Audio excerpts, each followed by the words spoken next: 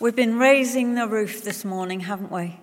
And so we should, because Christ has been raised from the dead. Now, for many in our culture, Easter's for a weekend, then they put it away. But for the church, today begins a season. Well, in fact, the last 3 days have begun a new season, starting with these 3 special days. I do believe it goes on Easter in the church calendar for 8 Sundays. So we will be speaking and preaching and worshipping Easter over the next few weeks. But during this time, as Christian disciples, we are trying to learn what it means to live faithfully before God who raised Jesus from the dead. So for us here today, Easter isn't so much about chocolate bunnies, although thank you, Claire. I really love the Lindt ones you gave us. That's beautiful. One of them's gone already, but we have another one waiting at home. And it's not about a bank holiday. It's about resurrection. And Paul says, if Christ has not been raised, then our faith is in vain. Wow, what a call. If Christ has not been raised, then all of this celebration is in vain.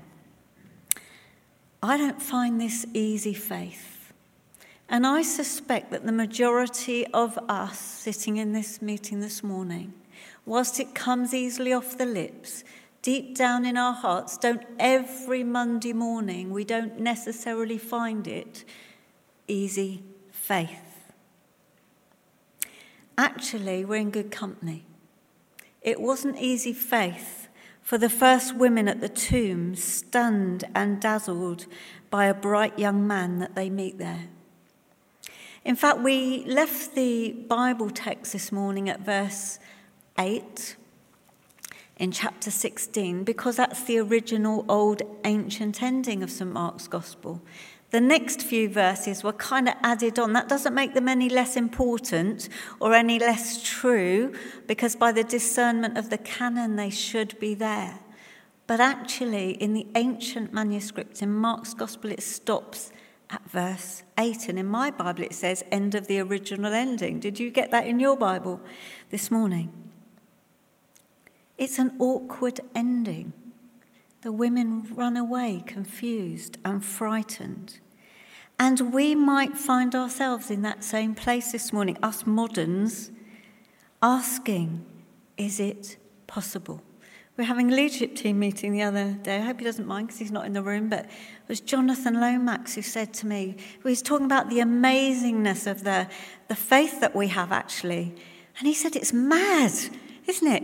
It's mad, the resurrection. Because it doesn't fit our rational, reasoning, 21st century minds. And it's one of the frictions, perhaps, between science and religion for us. Is it possible? 1 Corinthians 15, we find another group of people, the early church, the early Christians, who even they were questioning, was the resurrection of Jesus true? So we go down a long way with our doubts. And it's Paul who has to resist and pull them back, that this question of resurrection is of first importance. Other things we can debate, dates of things, metaphors, language, genres in the Bible, poetry or literal. We cannot get past this one.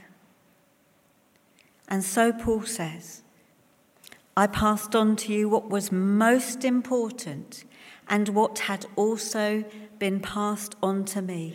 Christ died for our sins, just as the scriptures said. He was buried and he was raised from the dead on the 3rd day, just as the scriptures had said. And then he goes on to say, look, this is what everybody's saying.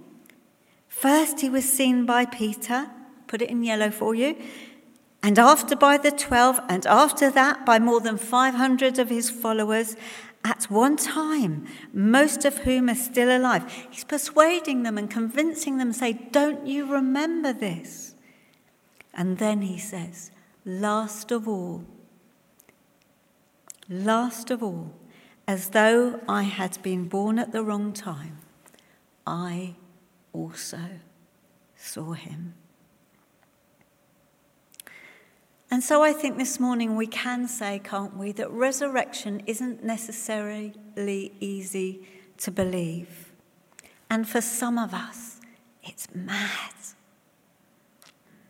Although this week I was so delighted to come across some writings of C.S. Lewis. Have you read any of his work? C.S. Lewis, marvellous stuff. Please get reading C.S. Lewis. And he has a book called Miracles. It's quite an old book. I think it was written in 1947, but it's a classic, so it's still true for us. And he speaks about resurrection, and he says, based on some information that was given to him by a scientist friend, that, do you know, I find this absolutely fascinating, that every single atom and molecule in your and my body changes within a 7-year time slot. Now, if you work out that I've been married to Richard for 35 years and everything goes in a 7-year time slot, then we are changed people 5 times over to each other. That's incredible, isn't it? That's science. And so N.T. Wright took this thought of C.S. Lewis, and who said, so in fact, it's a bit like our bodies, a bit like, this is so exciting, like the curve of a waterfall, where the molecules and the atoms and the particles of water are changing all the time in discontinuity, whilst at the same time the form of the waterfall, the curve, stays constant in continuity. Is it marvellous? I think it's marvellous, because I know that whilst God is a supernatural God, if we look for this, we see clues to resurrection even within creation. And so, excuse this being a personal illustration this morning, when you lose 2 parents within 9 weeks of each other, and in the last 4 of each other's lives, you see them go from here to here. We normally say they've become a shadow of their former self, don't we? That's what we say. And I could say that about my parents recently, watching them die. They've become a shadow of the former self. N.T. Wright says that's wrong.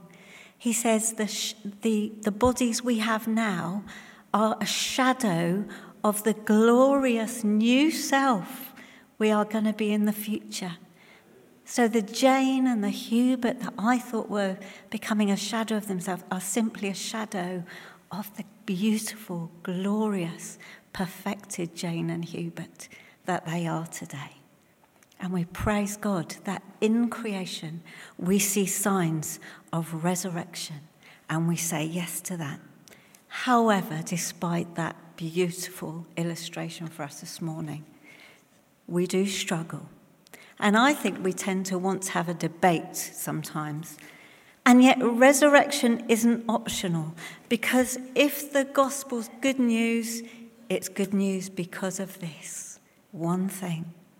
2,000 years ago, Jesus was raised from the dead, initiating that one cosmic event to break open closed worlds into a new future, a new community, a way to imagine a new kingdom ruled by Jesus, rather than whatever tired, old, oppressive regime happens to be in power at the time.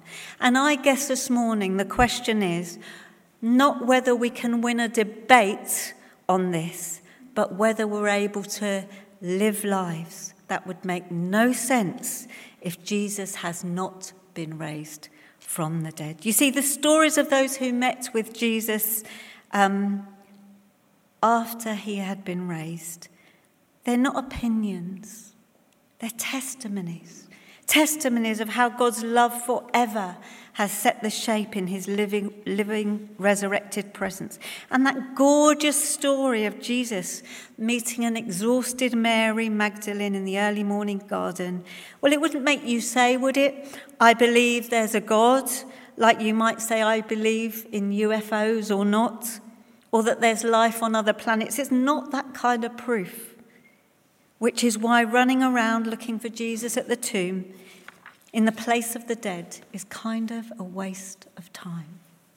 But in its quiet truth, this testimony of Mary brings us to our knees. It's a whisper of an angel. He is not here. It's the testimony of a woman. I have seen the Lord. And then the transformation of a bunch of terrified disciples into witnesses who quite literally stand by their testimony, even through their own torture and death. You've only got to read what actually happens to some of these guys. Most of them suffer martyrdom. In this simple testimony, a threshold has been crossed. When you realise this is real. I didn't know this before. Now I know what it means. When everything changes, when we stumble across clues in creation to the movement from life to death, like that curved waterfall that Easter Day marks. And this conversation between the young man and Mary is such a story. It gives us questions we want to ask, sets off a new conversation, perhaps gives us more questions than answers. It's so fragile, so full of mystery.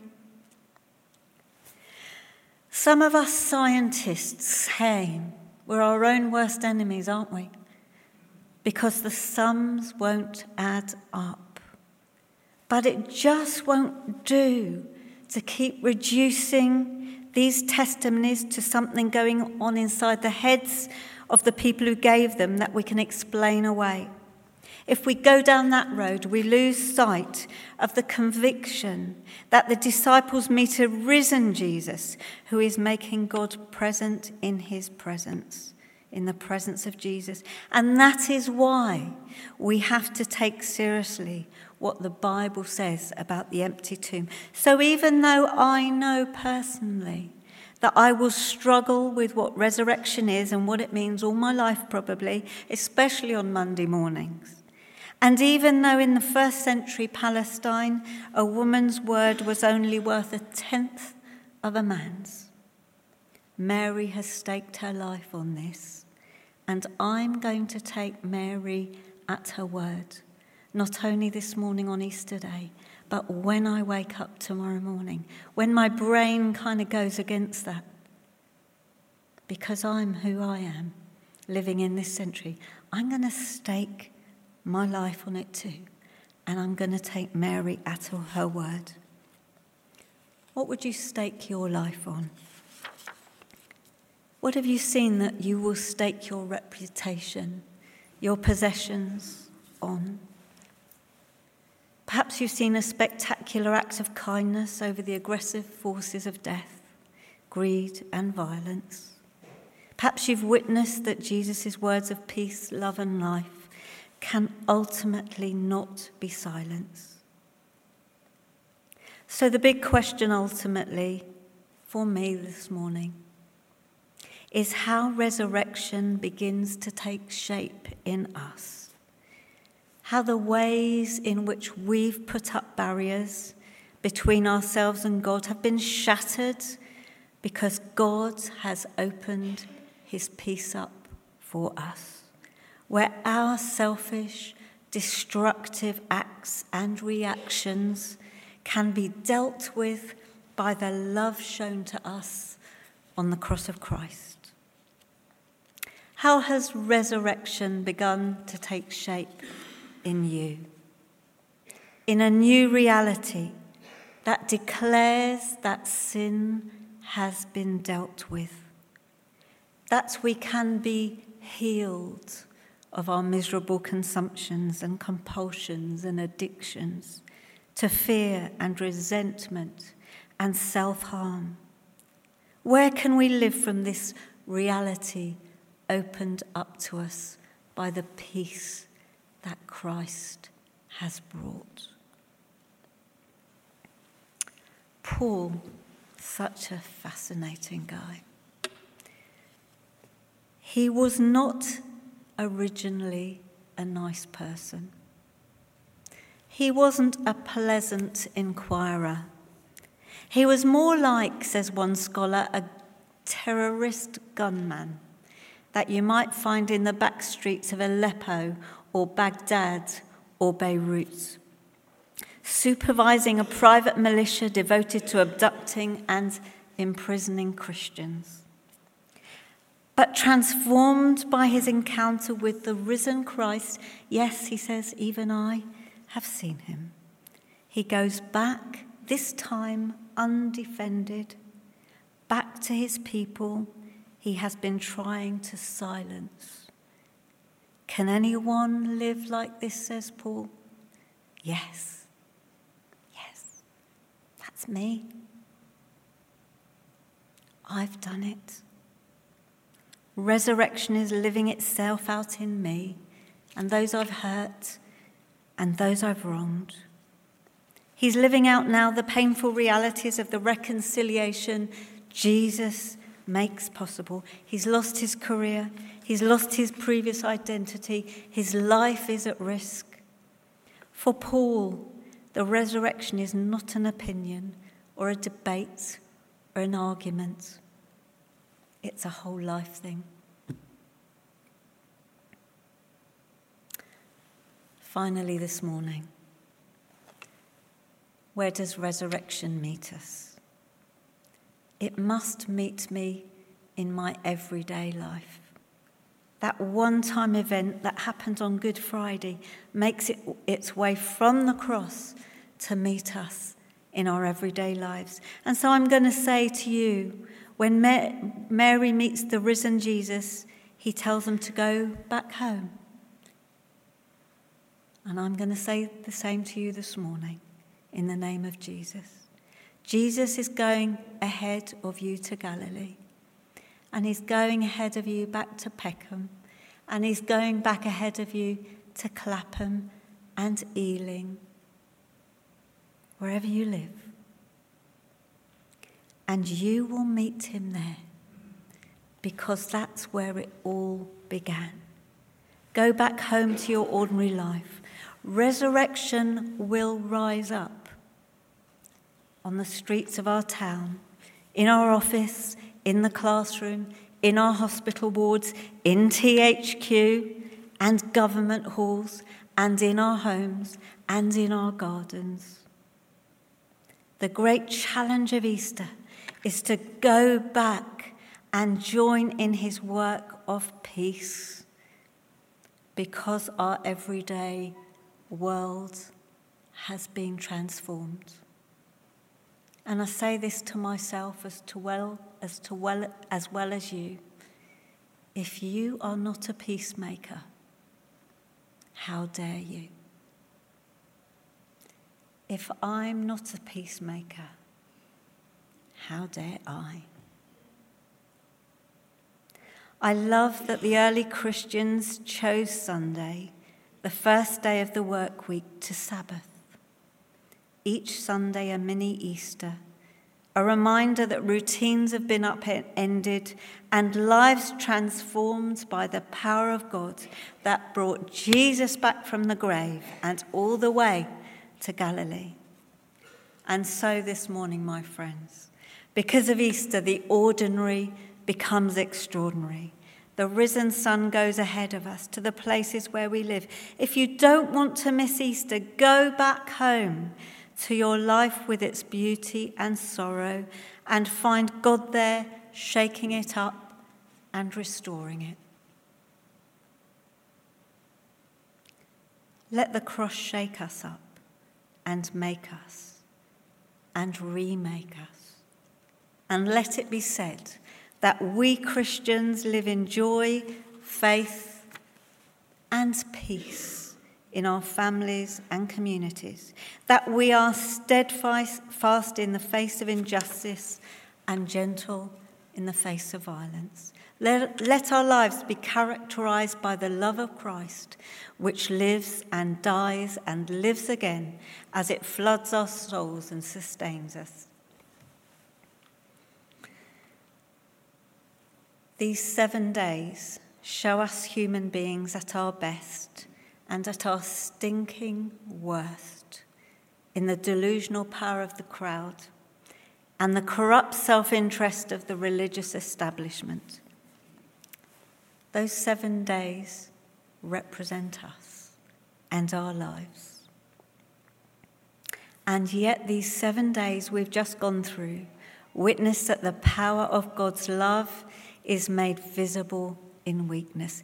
And that is surely how love wins. These things can only be grasped by fools and the childlike. It's mad. It's mad. But thanks be to God. Thanks be to God.